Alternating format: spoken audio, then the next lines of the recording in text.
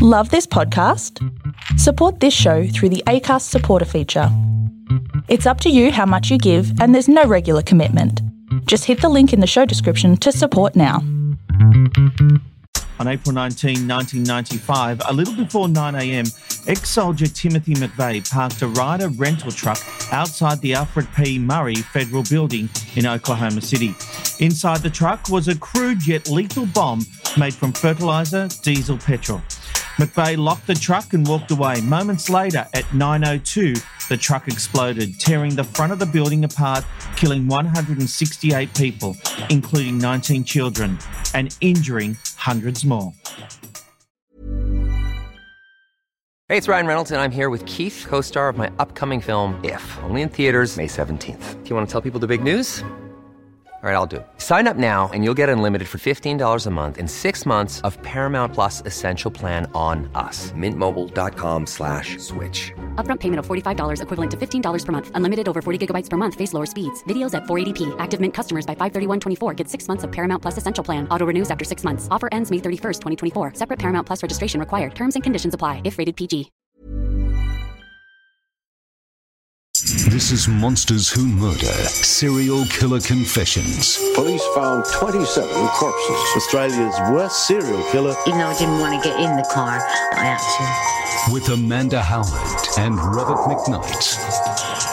Hello there, I'm Rob McKnight. Welcome to Monsters Who Murder, Serial Killer Confessions. And as always, we have the serial killer whisperer, true crime author and criminologist Amanda Howard with us. Hello, Amanda. Hello, Robert. Here we go again with a really interesting case, and I'm glad that we're finally getting into some terrorism. Well, it's a well-known one, so I'm looking forward to getting your insights into Timothy McVeigh. Yeah, and this was one that I had high hopes for, and you'll see how that goes as we move through it. I was hoping I had a smart guy, and we'll see what Ted Kaczynski has to say about him. Okay, let's get into it, because it was a beautiful day in Oklahoma City. At least it started out as a beautiful day. The sun was shining, flowers were blooming. It was springtime in Oklahoma City. So said the prosecutor in his opening statement in the case against the Oklahoma bomber. On 19 April 1995, Timothy McVeigh, a 27-year-old ex-soldier, had parked a rented truck in front of the Alfred P. Murray Federal Building in Oklahoma City. He got out of the driver's seat, closed the door behind him, and casually headed toward the getaway vehicle, driven by friend and co-conspirator Terry Nichols. McVeigh placed tiny protective plugs into his ears and ignited 2 timing devices as they drove away. Just above the explosive-packed rental truck was a childcare centre where children of employees of the building spent their days playing. Moments after the explosives were detonated, 168 people, including 19 children, were killed as upper floors concertinaed down onto the floors below. Hundreds more were injured, while 300 surrounding buildings were damaged in the blast. And until September 11, 2001, it was the worst terrorist attack ever carried out on US soil.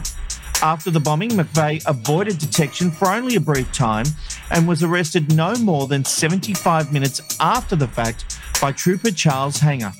The car in which McVeigh and Nichols were travelling, a 1977 Mercury Marquis, had lost its rear licence plate. And after they were pulled over, the 2 men were found to be carrying loaded concealed weapons. Once in custody, McVeigh and Nichols were soon charged with the bombings. Here is CNN's footage of the bombing as recorded by cameras across the street from the Murray building. At 8:57 a.m., security cameras at the Regency Tower apartment building, a few blocks west of the Murrah building, catch the Ryder truck parked across the street. Investigators surmise this is when McVeigh lights the first fuse. A few minutes later, McVeigh moves the truck up, lights the second fuse, and parks on the north side of the Murrah building. He then exits the truck and begins walking rapidly to the yellow Mercury parked 4 blocks away. At the Federal Building, the workday is starting. Hundreds of people are already inside. Now, Amanda, it's interesting, isn't it? Because while he was in prison, McVeigh agreed to do a 60 Minutes interview. And, of course, we have to note that this is VHS quality. So someone has recorded it on VHS when it aired. They have uploaded it to YouTube. So there's a bit of distortion throughout the recording. The rule of the interview were that the journalist could not ask about his guilt, particularly because McVeigh was also going through the appeals process. Isn't that right, Amanda? Yes, and so it sort of makes it very difficult for them to sort of play this game where they're just going to sort of say, oh, I'm going to ask you just slowly into there and then we're going to go somewhere else. It's just sort of they tried to tease it out of him hoping it would work. But with his lawyer sitting there, that wasn't going to happen too much. Okay. Well, his first answer will give you a fair indication of his self-importance. Maybe one of the benefits of me talking to you today is that you'll see that maybe not everything is true that you've heard about me. Okay, Amanda, we're off. Let's do the double speak a la Manson, hey? I know. I get images of Bill Clinton as well. I think it's his kind of accent because I'm an Aussie. They all sound the same to me anyway. But there's a bit of a Clinton, I did not put politics. bombs in that rental truck. Oh, too soon. Sorry. But it's just interesting that, he's like, oh, well, maybe this might happen and maybe that might happen. And so he's just sort of starting from a place of manipulation and that basically he's the most important person in the room. And we've seen this before when we did Ed Kemper doing a journalist interview as well. He did the same thing. They realise that they're there to see them. They're rock stars. And so they want to play that game of, I did this because it was for the greater good. I did this because, I didn't like my mum and all of this sort of stuff. So he is starting from a place of like, I know how great I am. Do you reckon he's got a bit of resting bitch face? Oh my God, yes. And it's as someone with resting bitch face, and so people think I'm always cranky. I totally get it. But there's just cranky moments. Oh, shut up. But what we're seeing here is that there is micro expression. So those that are watching the film, they'll be able to see that he does a couple of snarls a few times, especially in this beginning, that he thinks he's hiding well by sort of trying to have a blank expression. But that curled Elvis lip comes through and you know that it's just absolute contempt for what's going on and he just needs to get his story and walk out of jail a free man. All right, well, let's take a closer look at that. And if you want to see it, just go to patreon.com/MWMconfessions or mwm.uscreen.io and you can get onto the video tiers. But let's have a look at this snarl you're talking about. One of the benefits of me talking to you today is that... There it is. So we've slowed down the vision, as you could hear on the audio podcast, but he does have a bit, dare I say, a bit of the Elvis snarl going on there.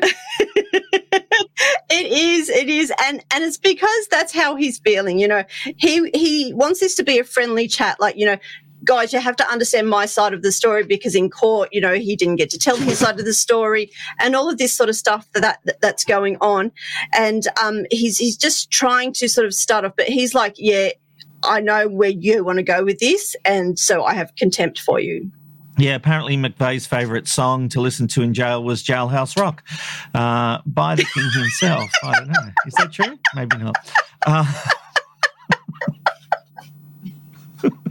Oh, that's the best joke ever. Next time I'm going to get you with the Elvis impression as well. So that's got me. That's got me. All right, let's get serious now because the journalist Ed Bradley asks for some examples. What's not true? Well, am I pure evil? Am I the face of terror sitting here in front of you? Or am I able to talk to you man to man? Isn't that an interesting psychology? You can't talk man to man and be evil too. He seems to be implying the two, or not implying, pretty much saying that the two are mutually exclusive. Yeah, and he seems to have that misconception, and it comes down to that thing that we discuss often in this, that you have to look evil to be evil. Resting bitch face doesn't make you evil, but he's just trying to say that I'm just a man, standing in front of you, wanting you to love me, or whatever that quote is, but he wants now us you're to... quoting Notting Hill, Jesus. Notting Hill. I'm a huge Hugh Grant fan. I can't help that. Don't hold it against me, though. But he wants to hold a conversation that is away from the crime. He wants to talk about the person who Timothy McVeigh is. He doesn't want to talk about the bomber, the terrorist attack, his time in the army. He wants to talk about that he is, an agent of God who's come to do something wonderful. Yeah, exactly. And this had to happen for a certain reason. Well, anyone inside the US who's watched 60 Minutes knows Ed Bradley is a very good journalist. In Australia, we have 60 Minutes, so he's of that ilk of a high-quality current affairs program. And, of course, a journalist like him isn't going to let McVeigh off the hook. Most people in this country think you are the face of evil, don't they? They do. But sitting down here now, and let me make clear, I'm not sitting here trying to influence you, and I'm not putting on a game face. I'm not conning anybody. I'm just being me. And maybe people will listen, as opposed to not listening at a trial. Couple of things there. My bullshit detector is going off. Even dickhead Derek knows that everybody who does an interview is trying to get something across. Otherwise, you don't do interviews. So he is definitely trying to change the public perception of himself.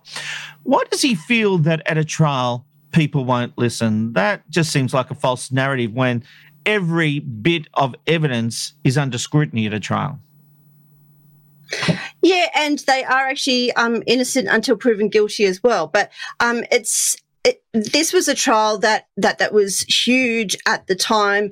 I sort of followed it here from Australia. It was just one of those cases that's like, how does this happen? Now these days we see it so much more. And 2001 come and all of that sort of stuff that changed our perception of safety and terrorism.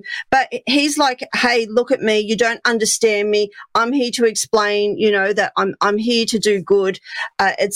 I'm a normal person. It wasn't that I'm an evil person who chose to do this. I'm a normal person who felt that he was compelled to do this because it was to bring light to other atrocities that were going on.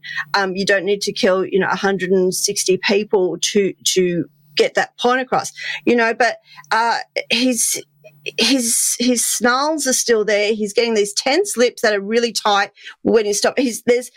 There's moments that you can tell that he's holding things in. His emotions are right there, and he's angry. You can tell that he's angry, and he knows that he's there to fight to get off the death penalty. It's amazing how these people fight for their own lives when they didn't care about the 1,000 people that were in that building.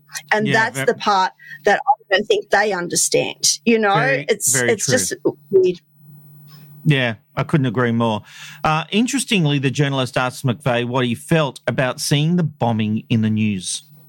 Everyone in America saw the pictures on television, heard the news on the radio. What was your reaction when you saw those pictures?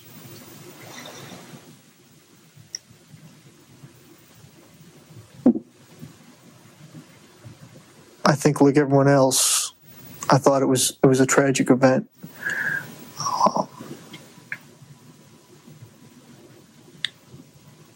And that's all I really want to say. Amanda, you always make me count when there is a silence like that. That's about 9 seconds. He was not ready for that question, was he? No, and that's the first time that we're actually seeing him focus on the actual event and see what he saw as a normal person with everyone else in society seeing those news programs. And he called it a tragic event, not a terrorist attack, not, something I was compelled to do, not something that, oh my God, someone else might have done. Obviously his lawyer is telling him there that if you don't want to say anything, say, and that's all I have to say, because he's going to say that a few times, I think, in this, that will show that he has been prepped and he has been trained on how to act to these. But, he could have denied it then and there. He could have said, I didn't do this. And smartly, he didn't say it. But, that was the opportunity right there to say, I was as shocked as everyone else, but he didn't. Yeah, it was really interesting how I just took a moment then to think about what I was trying to say. But going through his head right then was, what can I say? What is the least amount of damage to answer that question? And he didn't actually answer the question. He didn't say any of the things that you said.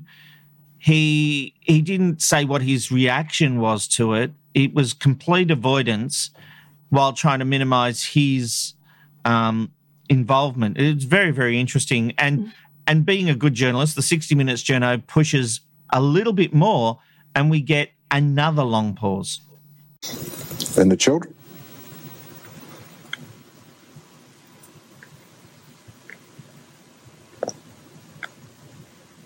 I thought it was terrible that there were children in the building. So the question was, and the children? Long pause. Yes, it was terrible that there were children in the building. That is a statement, not anything else. Yeah, there's no sympathy there. There's no softening. He's still harsh. He's still angry, basically, about what's going on. He has no empathy for these children whatsoever. Though he's sort of saying, I can't believe there was children in the building. He spent 9 months planning this event. We know now that it took him a little over an hour. Yeah, he knew what was in that building. He would have gone in there 100 times, or someone would have gone in there. They would have known that there was a childcare centre. If not else, he would have seen people going in with their children, that parked outside. I know that there's probably parking underneath too. But the fact that, he thought that he had this beautiful plan, and he's now saying, it's terrible that there was children in the building. It's not accepting blame. But there's no blame at all. It's to him, it's an oops. Well, McVeigh is asked to address the victims and their families, and this is for the first time he appears animated, but only for a moment. There are things that I want to say, but the timing is not right. What do you mean? At the time, right now, where I'm at in my appeals, where I'm at in my life, there are some issues that I just don't feel that it's the right time to discuss in depth. Now, people of our age will know that those were tracking marks that you could see on the screen there when the VHS wasn't tracking properly. Younger people don't understand that concept at all because everything's digital, but we know. Amanda, it feels like he really does want to say something to the victims and their families.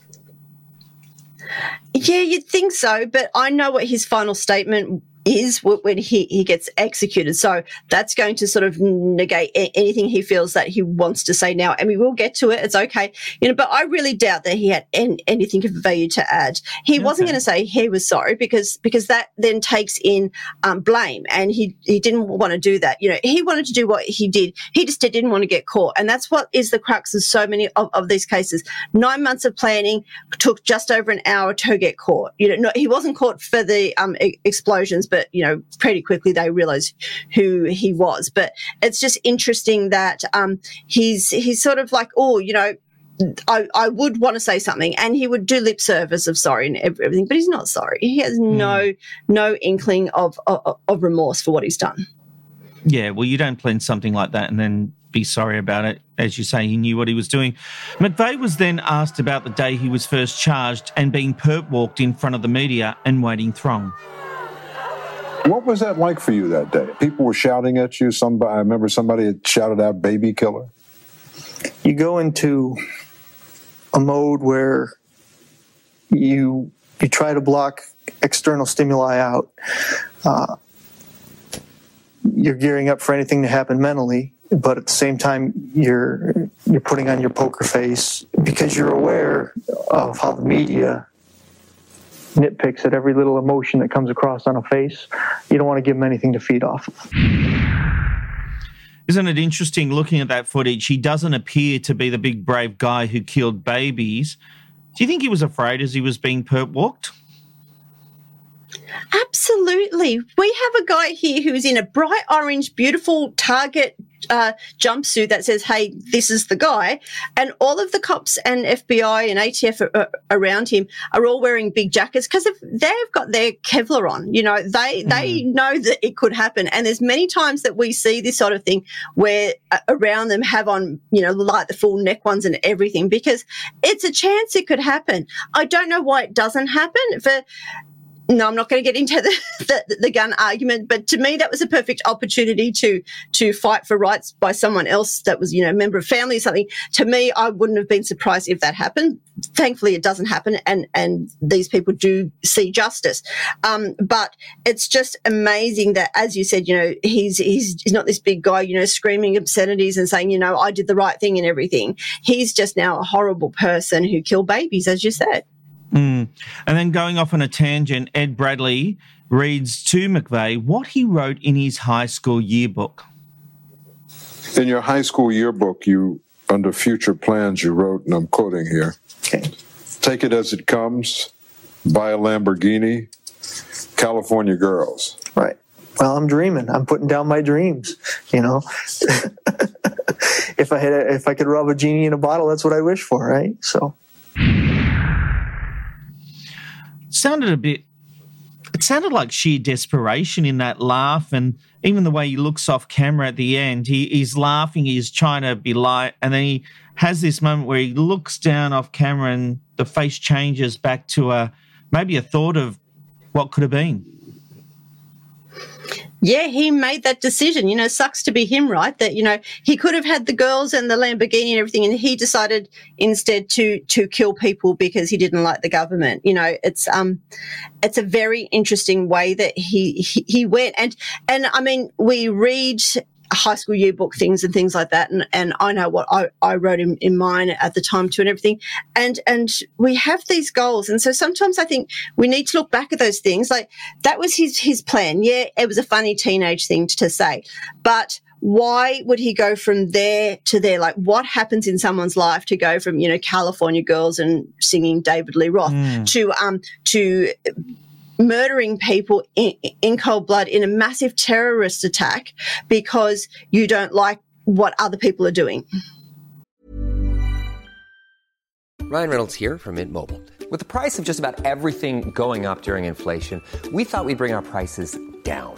So to help us, we brought in a reverse auctioneer, which is apparently a thing. Mint Mobile Unlimited Premium Wireless. How to get 30, 30, how to get 30, how to get 20, 20, 20, how to get 20, 20, how to get 15, 15, 15, 15, just $15 a month? Sold! Give it a try at mintmobile.com/switch. $45 up front for 3 months plus taxes and fees. Promo rate for new customers for limited time. Unlimited more than 40 gigabytes per month. Slows full terms at mintmobile.com. Yeah. Well, he's then asked about his military service and killing others in combat. Well, I've broken that question down over the years and analyzed it every way, you know, trying to come to peace with it myself. In some ways, I could see the right and wrong of it. The right, I thought, well, it was self-defense. The reason I fired is because I saw a muzzle flash, and I instinctively fired around in that direction. But then I thought, well, at the same time, I'm in this person's country. What right did I have to come over to his country and kill him? How did he ever transgress against me? Okay, so he justifies killing in combat, but it wasn't about the ground level combat, but the machinations behind that. Yeah, so he's sort of saying that, you know, it was self-defense in war, you know, solo shot first kind of thing, you know, the enemy engaged and so he shot back. It was self-defense, you know, and then he says, you know, what right did I have to kill him in his own country? Well, yeah, what right did the children have to not be killed in their own country? You know, and it's just interesting how he can justify that killing and saying, yeah, you know, I didn't deserve to be there, and so I was in self-defense, and, you know, I shouldn't have done it, but I had to because he engaged first, to, you know, I've just killed 158 people, including 19 children. I mean, he doesn't see that it doesn't correlate. It doesn't go together. And it just shows how mixed up their thought processes are. It's a complete contradiction when you, as you say, he's defending the people that they're going to their country and fighting, but then it's okay to kill innocent people in a building, children and adults. It's very, very weird. It is. I mean, he saw combat, like, yes, as you just said, he was in the Gulf War. But at the same time, like, that's our enemy, and he was fighting as part of a peacekeeping, whatever they decided to call it. But it's amazing, though, that coming back, you know, he went over there to fight for his government, and now he comes back and fights against his government. It's just mixed up. Well, McVeigh is then asked about war and terrorism and why some killings are okay. I went over there hyped up, just like everyone else. Not only is Saddam evil, all Iraqis are evil. What I experienced, though, was an entirely different ballgame. And being face-to-face, close with these people, in personal contact, you realize they're just people like you. It's hard for some people to come to grips with you as the same person who was commended by the Army, who received the Bronze Star, who received the Combat Medal, as being the same person who was convicted in the Oklahoma City bombing. They can't put the two together. You understand that? I do understand. They perceive, and many people have thrown this at me. They say, well, Tim, if we think you're guilty, imagine the paradox. In the Gulf War, you were given medals for killing people. So I've faced that that issue quite a few times with people that bring it up to me. And how do you explain it, man? At that point, usually I just leave it at that and say that it is an interesting paradox. You could argue that what he's saying has a lot of merit. Now, obviously, I'm not condoning what he's done, but he was a hero in the war, but the bombing was also an act of war. And it's an interesting question, isn't it, about what acts of killing are okay? Very good question. Yeah, it is. And we can think of it this way. If that bombing that he did, that was very successful in what he did, was done in Kuwait and, you know, or Afghanistan or anywhere like that where the US are at war, he would have gotten Purple Hearts and things like that for whatever they get for things like that. He would have been applauded and given a ticker tape parade when he come home for doing something so wonderful that, you know, hurt the government and the government agencies, because in that building in Oklahoma was government agencies. You know, so it's amazing that had he done it elsewhere, he would have been a hero. Doing it on home soil, he's now a traitor and it's a terrorist attack. But yeah, you know, it's just amazing, especially in our climate now since September 11, that terrorism is like the worst of the worst. And that's what we seem to be focused on a lot. And we see the fear and we see attacks across the world that are happening, you know, and these people are hated and reviled, but the people who support them see them as heroes. And so it's as he said, it's an interesting paradox. And I think it's something that it shows someone's thought process when it comes down to this. He was a hero in war. He brought the war home. Yeah. Absolutely. He thought he was doing a heroic thing. Yeah. It's just, yeah. All right, so harking back to what you said about war and murder, McVeigh looks at his military career with disappointment after failing the physical to re-enlist. Was that disappointing for you to not make it? It was. But at the same time, I was losing motivation. This was during a period when I was coming to grips with my role in the Gulf War. So is it fair to say that you were disillusioned when you came back? I mean, is that why you left the Army? It's part of it. I'm sure something didn't feel right in me, but I couldn't quantify it. I couldn't say what it was. So, did the war make him a killer and him serving, or was he actually getting to live out something that was within him? And is he blaming the war or the killing that he did on the field for making him restless and making him go down this path? What was his goal in trying to destroy this building? Oh, that's a long question, and we will get to some of that later. But for this part about going to war to kill, or did it create someone that does kill? It's interesting in that one serial killer said to me one time, they send you to war and teach you to kill, but when you come back, they don't teach you not to kill. And it's a very interesting thing. And many serial killers that have seen combat have said this. Of course, the guy who said he'd seen combat was Arthur Shawcross, and he didn't, but he still claimed that he come home and was a killer purely because of the Vietnam War. But it's interesting that it does affect people. But we know of so many returned servicemen who don't go on to kill. But we know a lot of returned servicemen and women, obviously, as well, that are damaged by what they see. You know, they aren't there, you know, drinking cups of tea and enjoying themselves. They're, you know, every step could be their last. And they are in a place of constant stress and panic, which is why they prefer them not to go over again and again and again. And he didn't make it through the second time. It was because he wasn't fit, but I don't know if that was psychologically unfit, mentally, physical, all of that. I'm not quite sure why, and I'm sure that we could find it, but it's interesting that he had planned to go back, and maybe that would have prevented the terrorist attack. Maybe he wouldn't have come back at all, you know. And it's just interesting that it's such a damaging part, and we know a lot of killers that actually have a service background. So I think it does affect them to a certain point, and it's not an excuse, but I think it just piles onto everything else that they're thinking about. But why he bombed that building, it's coming up, I promise you.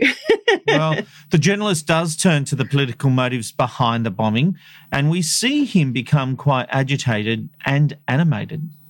He returned to upstate New York and wrote a letter to his local newspaper saying, in part, that democracy was on the verge of failure and that, quote, America is in serious decline. You ended that letter with the words, "Do we have to shed blood to reform the current system?" I hope it doesn't come to that, but it might. Right. Sounds like you were pretty angry when you came back. I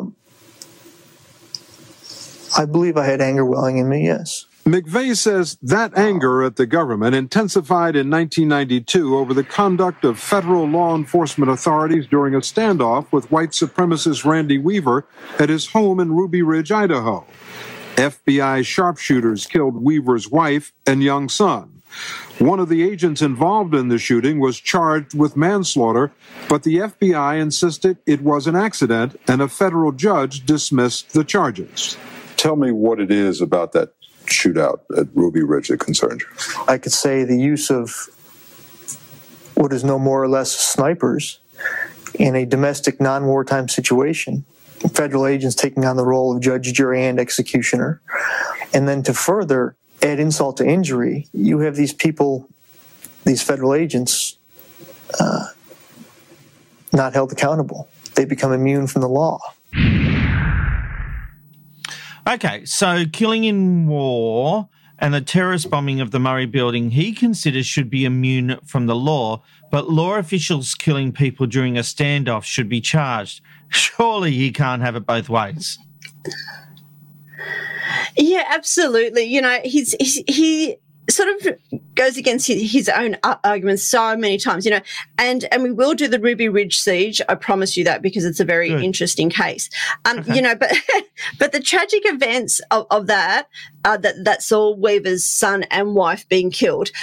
It's not a reason to then go and destroy an entire building. You know, and that article that we saw first up, that he says, you know, it may come to violence to actually get things to happen. That shows that he was already thinking about things like this, and he's there to fight for the smaller person that that's being persecuted by government agencies, FBI, and all of that. But he's just seeing it in a black and white way that it just doesn't make sense. Well, it's interesting because he seems to have kept a close eye on how law enforcement weighs into these kind of situations, because he now goes into the Waco siege, which was a few months after Ruby Ridge. And in fact, he went to Waco to watch the weeks-long standoff. Shaken, disillusioned, angered that could happen in this country where our core beliefs are freedom and liberty. And what did you do to these people?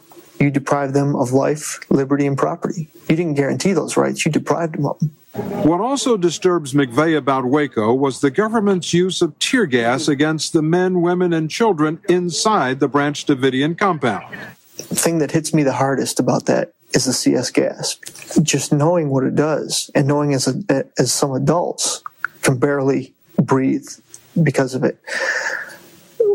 When I saw it introduced into a building full of kids like that, the emotions it brings up make me speechless.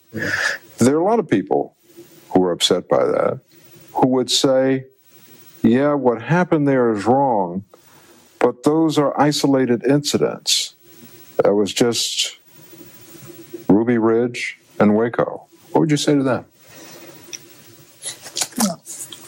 I would say I don't necessarily believe that to be true.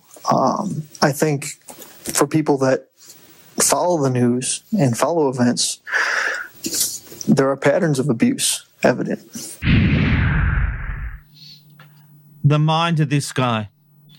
He's upset that tear gas or whatever gas it was used on kids, but he has killed kids, lest we forget. But he's really mad over all this, isn't he? Yeah, he doesn't believe that the journalist sees the bigger picture. He's saying, these might be isolated incidents, but it's happening everywhere and no one is seeing it, and so it takes these bigger cases to actually make people stand up and think, shit, what's going on? Why did ATF do what they did at Waco? And we're definitely doing Waco. It's just that he says, that these people had their safety and security and lives taken away from them by the government. Didn't he do the same thing to government officials and their babies? And their children. 100%. Yeah. Why is that bad and his good? But, and he's angry. He keeps, screwing up his eyebrows. He's like, don't you get it? Don't you get what I'm saying? Don't you see the bigger picture I am, that the government is going to keep doing this? We're going to have Wacos every week until this gets solved. The fact that he doesn't see September 11 because he's executed before that, I would have loved to see what his take was on that. That would have been fascinating. Yeah, well, the journalist does put it to McVeigh, how should citizens react if they don't agree with what the government is doing? There are many options. Is violence an acceptable option? If government is the teacher, violence would be an acceptable option. What do you mean? Well, what did we do to Sudan? What did we do to Afghanistan, Belgrade? What are we doing with the death penalty? It appears they use violence as an option all the time. So if the government uses this, it's okay for us as citizens to use it? I'll let my explanation stand for itself. I think we can pretty much safely say the answer is yes. He thinks that violence is a good answer. It is amazing how he's worried about the tear gas on the children at Waco, but the burns, the crush injuries, and the violence he did was okay. He really does want to have it both ways, doesn't he? He does. And, the fact that he threw the death penalty in there too, that's unconstitutional. He sentenced all those people to death. Had he killed 1,000 people, he sentenced 1,000 people to death. He can't have it. Yes, there is wars going on. Yes, a lot of these wars shouldn't be happening, but they are, and that's not what we're discussing today, and we're not discussing gun violence and all of that sort of stuff.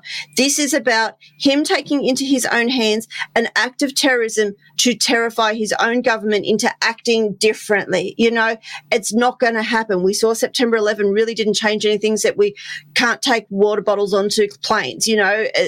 Things are still happening. But he thinks that act was going to overhaul the entire government. That's all he had to do. He was going to sit back and, just do what he needed to do. Then, he had his earplugs in, so he didn't burst his eardrums with those explosions. I mean, this is how egocentric he was. And it's all self-serving, especially when he's bringing up the death penalty, knowing that could be his fate, basically, after this. The interview now turns to McVeigh's arrest and why he thinks his trial was unfair, and he begins with that first perp walk he did after being charged. McVeigh believes these images of him, taken 2 days after his arrest in 1995 in leg irons and handcuffs surrounded by federal agents and broadcast repeatedly around the country, tainted the perceptions of the jurors at his trial. And that is a primary basis for his appeal. When I was marched out of the Perry County Courthouse in the orange jumpsuit, that was the beginning of a propaganda campaign. There would not be any denying that they do engage in propaganda campaigns to demonize defendants. And so you think when you were marched out that was intentional to demonize you? I believe it was. And let's say as a layman sitting back watching TV, you see a defendant in an orange jumpsuit and you think, well, that's the person they've caught. That person must be guilty. It's just, it's natural. I just need a moment. I just need to really stop and think about poor Timothy McVeigh and what he must have gone through being paraded in public after killing all those people. You can't help but feel sad for him, can you, Amanda? Like, it's almost enough to bring a tear to a glass eye. What a fucking idiot. Absolutely. He's saying that the perp walk was unfair, but really, yes, it is a use of defense that often happens. And, people say that, I'm innocent until proven guilty. And so wearing the orange jumpsuit suggests I'm already a prisoner and all of this, and like they even had his trial moved to Colorado away from Oklahoma so that there wasn't such a tainted jury pool. Of course, the whole world knew that this happened. So it was going to be hard to find someone living under a rock who didn't know about this attack, but he's forgetting that the perp walk wasn't the evidence that they used to convict him. It was the 9 months of planning, going to these places, hiring the rental truck, walking away on camera, being caught and, all of this sort of stuff and all of this planning. Yeah, that's not an issue for him. It's that he got perp walked. Because it seems to me that he focuses in on little things like he has a sense of justice in his head, right? So, yes, he's guilty when you use all the other evidence.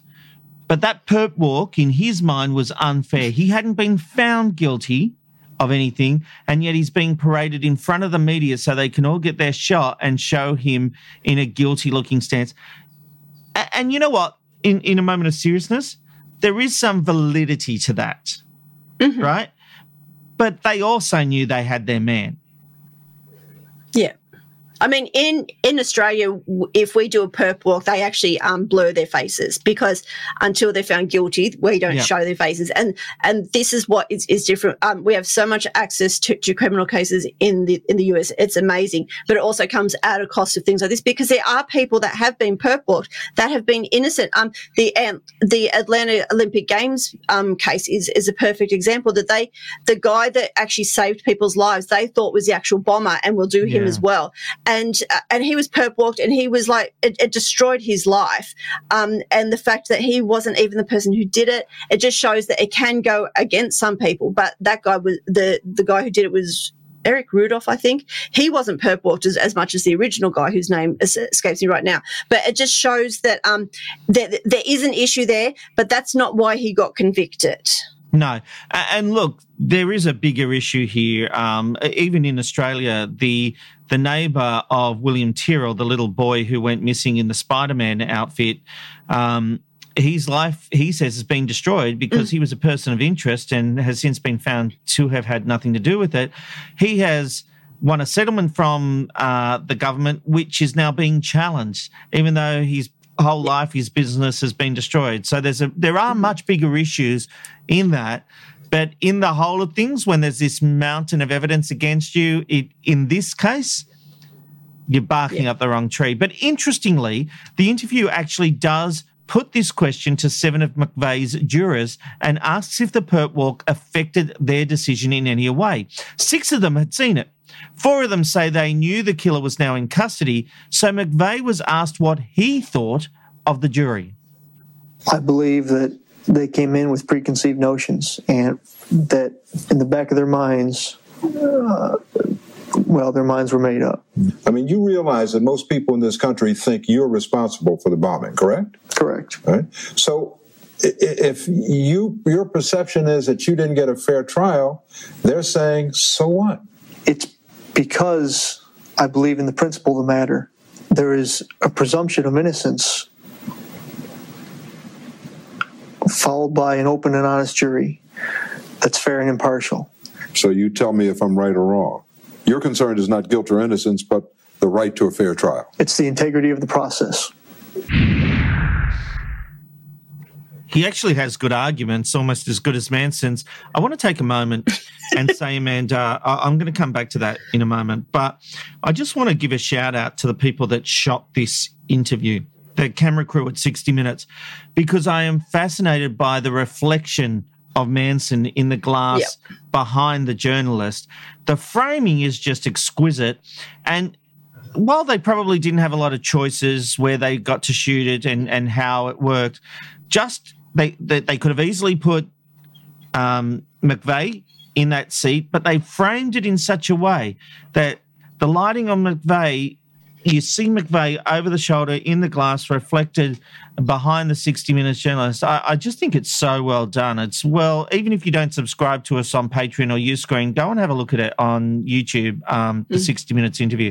But I said it, this guy's arguments are as good as Manson. He believes the system should have been fair and impartial to him, even though the reason behind him carrying out the bombing was because he believed the system is broken, biased and unfair.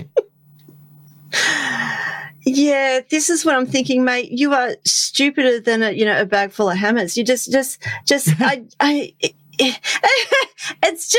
it gets to a point you think, really, mate, like you're wanting to have everything fair and you want the government system to work.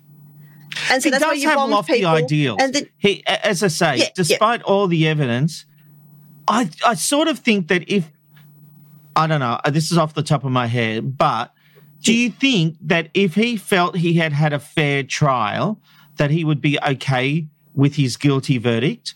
Or is it, even though there's these mountains of evidence, he's hyper-focused on these elements where he goes, that wasn't fair. And so that sits with him badly. No, what it is that the case was so watertight and done so well that they're trying to get rat shit out of pepper. They're really trying to find something that's not there, and that's what is going on here. That's two expressions in 2 minutes I've never heard before. Oh, okay. As dumb as a bag full of hammers and get rat shit out of pepper. Yeah. Sorry. Amandaisms. All right. The journalist then asked why McVeigh sat through weeks of witness and victims' testimony with little interest or sympathy. I was raised in an environment where men don't cry. You hold it back. Obviously, there's a different cultural phenomenon in America now with President Clinton and his whole Tear Act all the time. But for me, through coming into adulthood, it's one of the things that a guy learns is how to hold back tears and not let it be shown. Oh, he does not like Clinton. He says it's a tough guy act and he suppresses his emotions. That little contempt verbally and the snarl at the end of that when he mentioned Clinton shows that he certainly does have emotions, but he does keep them in check.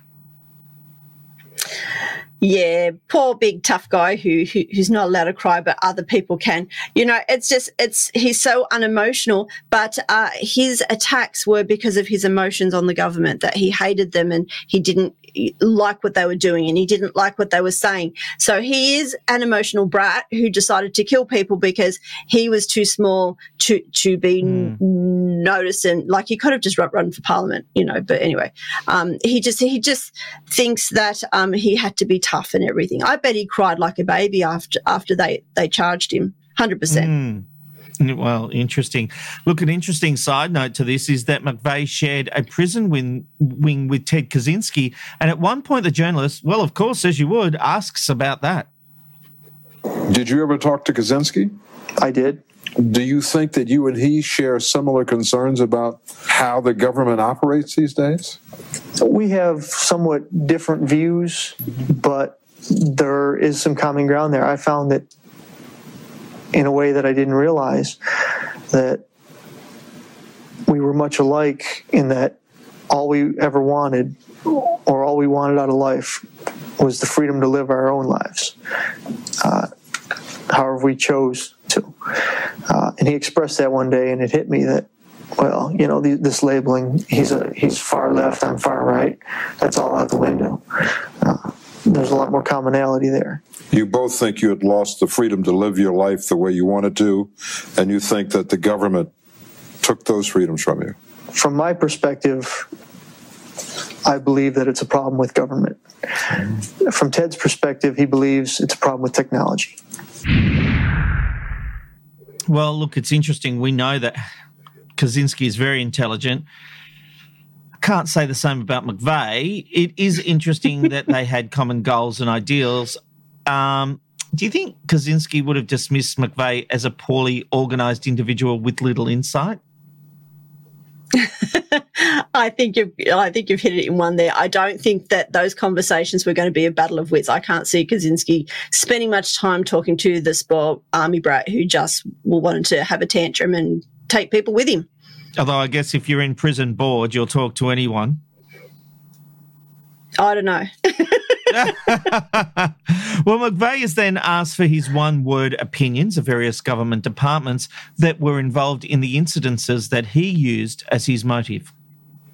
Let me ask you your opinion, just a snapshot opinion of some of the institutions in this country and some officials in this country. ATF, for example, Alcohol, Tobacco, and Firearms Bureau. Should not have law enforcement jurisdiction. Should be taxation agency. The IRS? I believe they're an out-of-control agency. FBI? Should be reined in. What do you think of the Attorney General, Giannarino? They say if you don't have anything good to say about somebody, you don't say it. So we'll go on to the next person. President Clinton. I don't hold him in high regard. Didn't really have much to say, did he? No, and it's interesting because I thought when they said Janet Reno, who took the blame for Waco, well, once it went to investigation and everything, I was surprised that he didn't have a lot more to say about her. But obviously he didn't want to sort of go on the attack when it may come to her to actually pardon his death sentence. So, you know, there's all of that weighs into what he's going to say. But, you know, you would think that these are the government agencies that were that he blamed for what he did. But, you know, he didn't really say, you know, they should be reined in, they should be, you know, a tax agent.